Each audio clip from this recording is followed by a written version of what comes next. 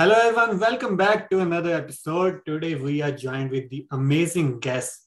He has written so many books, including New York Times best-selling books, and achieved so many awards and titles, especially in the area of where he shows his understanding, like with humans and non-human beings, like how the man-made changes on this planet Earth is affecting the lives of humans, non-human beings, and their culture.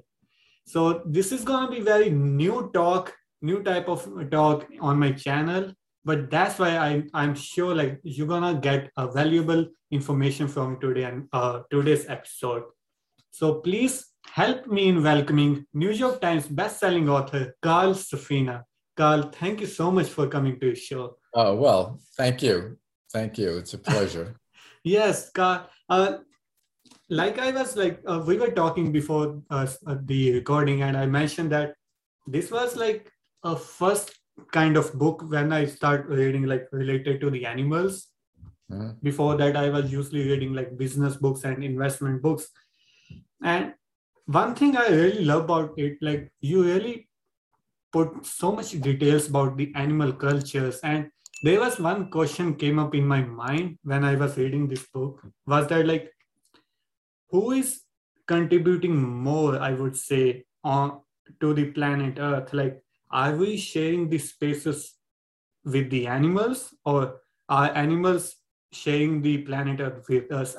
Let's say, like, who is contributing more toward life balance and sustainability of planet Earth? Oh, well, there's no question that we are harming the planet tremendously. I mean, human beings have made ourselves what's the word I'm looking for? Let me try this again. Human beings have made ourselves incompatible with the rest of life on Earth. We are damaging all the physical life support systems, the air, the water, the climate. We have caused a tremendous amount of pollution of different kinds. We have added trillions of tons of plastic. We're causing a mass extinction of other species, and we are not compatible with life on this planet. It's very unfortunate because we are capable of appreciating life in ways that are greater than the capacities of other species. We're capable of being more compassionate than other species, but collectively, we are by far the most brutal and destructive species that has ever occurred on this planet. And we are literally making it impossible for many other things to continue to survive. Wow, but can we do something? Like, do you have some suggestion? Like, can we put some efforts now, or maybe even the future generation? Can we do something to save it, or maybe get to the level of equal contributing as the animals? Well, look at what we are doing and how we do it. You know, we have an industrial society that views the rest of the world as totally without any value. So we see the world as a big mine and a big warehouse of inventory and a big sink for all of our pollution. Yeah. There's plenty of thinking that is very different from that, but that's the way that we generally think and operate in the world as it has become westernized. There are people, even in the industrial sector, and even a few economists who talk about a circular economy, viewing all the material and all of the byproducts as needing to come through the system and back into recycled use, and to create an economy like that. Is that impossible? Well, all of the rest of nature does it that way. So it's not impossible. It's just that we don't care. So far, we don't care because We have a view of the world as a place that has no intrinsic value. And this is a distorted view. It's actually, I would say, a psychotic view of the rest of the world. A lot of other cultures view things differently. They have tremendous respect for the world.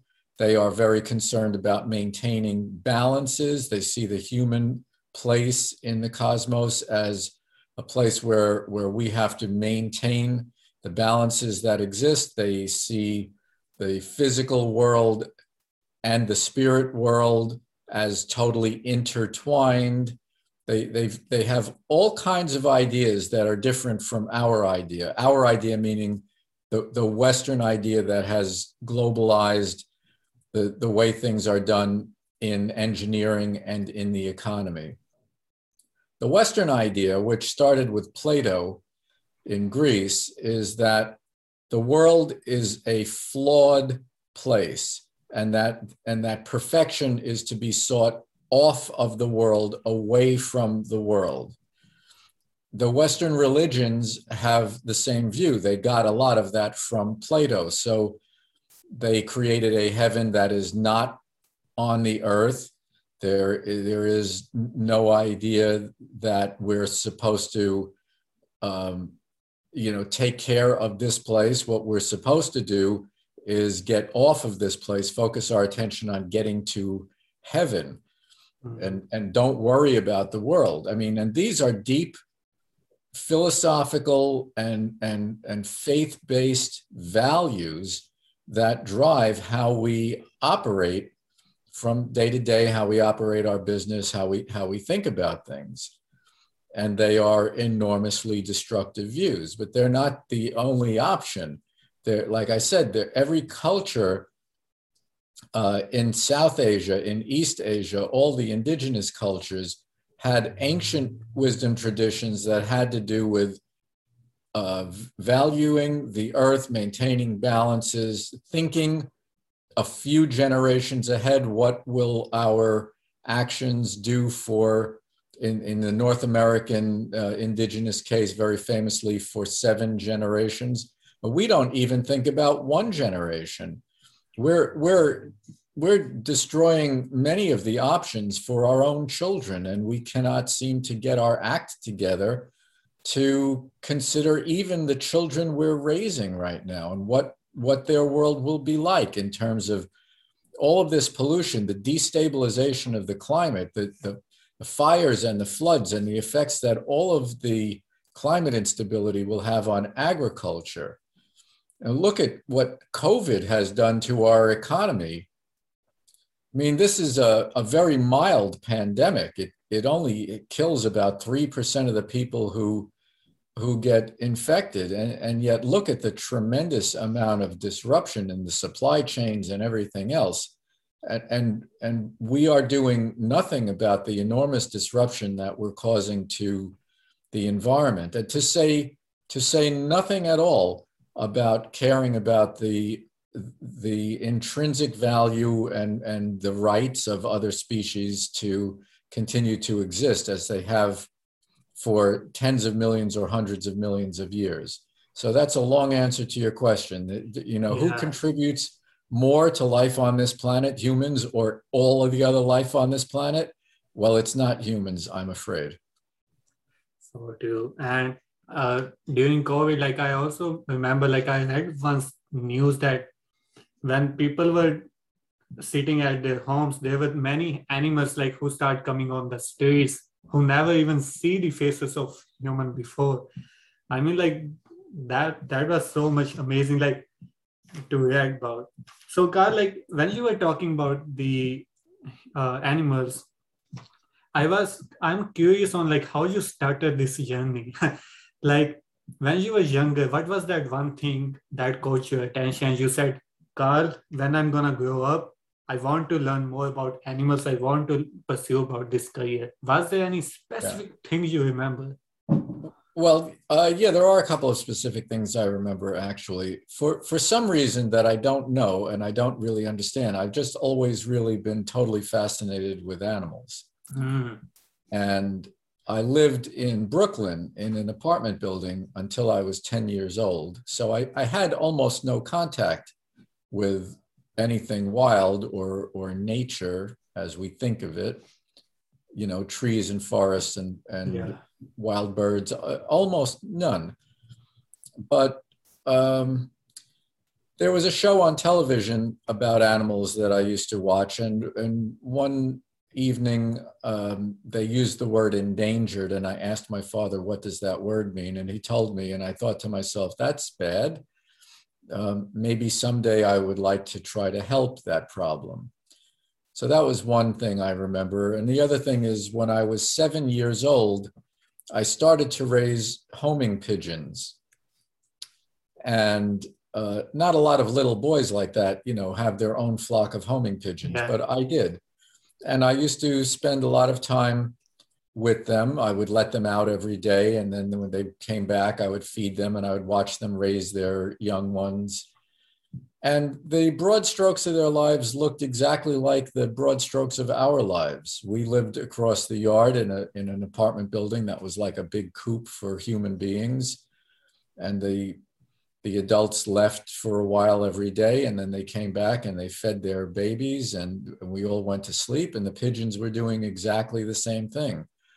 So very early on, I just got the sense that really, you know, all life is one thing, which is the truest thing about the world. All life is one thing. Mm. And I developed a lot of affection for these pigeons, who I knew as individuals, and they're very beautiful. They're very innocent. You know, they're just trying to stay alive, have enough food every day, keep their babies alive, and that's, you know, in the broadest strokes, that's what all of life, including human life, is really about. And Carl, like, but you already have written many books before this one, you know, and I was wondering, like, what was the reason you wanted to write this book? Like, was there any specific message or specific information you really wanted to convey through this book? Well, yeah. I mean, one of the things that I'm writing about is that other animals, they have complicated lives. They often know who they are. They know where they are. They know who their friends are. They know who their enemies are. They know what things to look for and what things to watch out for. And many of them, that book is about culture in non-humans. Many of them have culture. They have to learn how to live. It's not all instinct. So, you know, a lot of people think that humans are the only animals that have culture. It's not the case. We have the most complicated cultures, but other animals also need to learn. They need to be taught by elders. How do we live here? What do we do? Where do we go? Where is food? What is dangerous? Those kinds of things.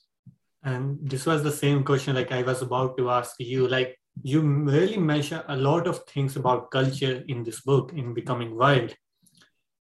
Does all the animals show the culture of how to make friends, how to make peace with others, how to make even enemies fight with each other? Does it like common in all the animals, all wild animals, birds, the whales, dolphins, or no, like there are only specific set of animals who shows this type of behaviors? Yeah, it's not all animals. And remember, when you say animals is a very big thing. It's everything from corals and sponges to whales and elephants and human beings. Usually when we say animals, we think about things like mammals and birds. Animals, yes. There is culture in a lot of mammals. There's culture in a lot of birds. There's culture in some fish. I don't know about amphibians and reptiles as having culture. They might. Some reptiles do some surprisingly, some things that are based to a surprising extent on learning. Basically, many animals that live in social groups, especially if the social groups have structure where there are leaders and elders and followers, those are the most likely to have culture, where the young ones totally depend on learning from their elders how they live. Like elephants and wolves, they usually live in pack and together. Elephants and wolves, yes, are a perfect example. Some of the whales, many of the dolphins, Mhm. all of the apes, a lot of birds, monkeys live in groups, a lot of the monkeys, so Mhm. things like that. And we giving the examples of elephants, wolves, apes. Uh, do they also show the sense of like relationships? I would say, like especially like parent-children relationship. When they become like new parent, do they know like these are their children? They have to give them protection, give them their love, their empathy, and even like take care of them. Do these Yeah, that's show yes. them? Yeah, that's one of the most basic things is that Amazing. most animals, well, many animals have what's called parental care. Some do not. Many do not, and many do. The ones where the parents take care of the young, they know who the young ones are. They know that those are their young ones. They're very protective. Many of them have to, bring food to them and really raise them. So, Mhm. yeah, But yeah, for those that have parental care, that's what it means. It means they know who their offspring are and they protect and take care of them. and how they learn about this parental care? Like in humans, like we usually taught from our elders, from our teachers, how they know about this parental care? Like they have to take care of their babies, or is this just the instinct they have? It's partly instinct and partly learning. Often they are better parents the second time around. Often I think that they probably bring some of what they learned as they were being raised about the relationship. Many of them watch others that have young ones and learn that way. Some of them help to raise their younger brothers and sisters, so they learn how to be parents that way. So there's a variety of different things that happen. Amazing. There's one question just came up in my mind. It's gonna be like a dumb question, so I really apologize in advance. But I want to ask that we usually thought in school is that human is evolved to like thousands and thousands of years, and now we have become what we are today, right? Is there any studies out there that says like there's another species that is showing same trends of evolution, maybe like in thousands of years from now on, like it can become in same level of it can has the same level of intelligence we human have, or maybe they can speak same language or can able to communicate with us. Like we have dolphins, whales who are very intelligent today, but is are we going to see any evolution in next years? Well, if we do, we won't personally see it because it will Hmm. be hundreds of thousands of years from Yeah. now, probably. But who knows? One thing I read one time was speculating that dinosaurs were on track to become very, very intelligent and might have become human-like. I mean, you don't have to be human-like to be very intelligent. The thing with us is that we have our fingers and our hands. There are dolphins that are probably as intelligent as humans, but they can't do any technology because they don't have hands. Oh, okay. So it's a combination of things that make humans physically and mentally capable of what we are. But another thing to remember is that there were probably 20 or so other species of humans. And for some reasons that are not currently known, all of them went extinct Hmm. except for our species. Well, and our immediate ancestors, right? Of course, our immediate ancestors did not go extinct. They evolved into what we are. But there were other lineages like Neanderthals that were off on another direction. Yeah. And we may have, some of them lived not that long ago, a few tens of thousands of years ago. Our species may have simply killed them all. when we met them. I mean, if you look at what we tend to do to other cultures that we meet, indigenous people and tribal people, there's a lot of slaughter that is, very well documented that happened in the last 500 or 1,000 years, or 2,000 years. Remember, there were maybe 20 other species in our genus, and none of them survived into the present with us, except maybe, we all have Neanderthal genes. Those of us from Eurasia anyway do, not from Africa, because the Neanderthals were European. So in a sense, they didn't quite go extinct, but obviously there are no Neanderthal communities. There's no more Neanderthal individuals, no more Neanderthal culture, right? So what happened to them? Maybe we killed them all. I'm not sure. It's quite possible that there were other human beings, others in our genus, that were as intelligent, maybe would have developed similar technologies and just not have been as aggressive. We are a very, very aggressive species. So if any other animals are listening to us now and are thinking of evolving into human-like forms within 1 million years or so, please don't be as aggressive as we are. Please be nice. Look at some indigenous cultures of Homo sapiens and emphasize community. Think about your children and make it a better world. That's my message to you. Lovely message, lovely message. Because you mentioned that, like, I also remember I read that, like, we used to have many different types of humans, and there was like theory in that video. It says like the Earth has a natural filter that there can only be one species who can be dominant in planet. Like, it was like that theory, like that was the reason they said, like, why the other humans become extinct. I don't know if that's gonna be true or not, but I just remember that video. Well, I don't know if that's really a scientific kind of a thing. Yeah. I mean, there are many other kinds of animals that have many species. There are many species of dolphins, for instance, and many of them overlap with other dolphins.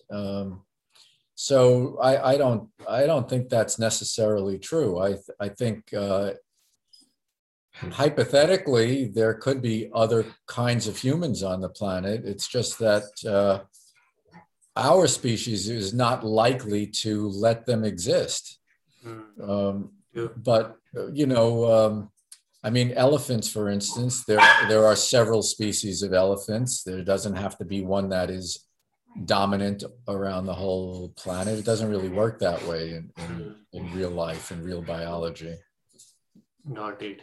And I have a question, and it's just a simple question, like who we are in the eyes of animals. Like, you have a dog and I also have 2 cats. First, who we are in the eyes of domestic animals, then who we are as a human being in the eyes of wild animals. Well, we actually have 3 dogs. We'll take the easy part of that first. I think for our domestic animals that we love and who live with us, they think of us as family. They look to us, they look for us, and they think of us as family. Other domestic animals probably think of us as oppressors and abusers, because that's the treatment that they get whenever they see us coming. Wild animals probably only think of us as potentially dangerous or neutral. Probably there's not a lot we do for wild animals particularly, unless, the birds in our backyard, when we come out in the morning, they know that we're going to fill the bird feeders. So they probably see us as a positive thing. So that's how I think about it. Do wild animals know, like, does they think about us like as another type of animal who they should be fear, or who should they be like show some kind of other emotions? Do they know like we are bringing danger to them?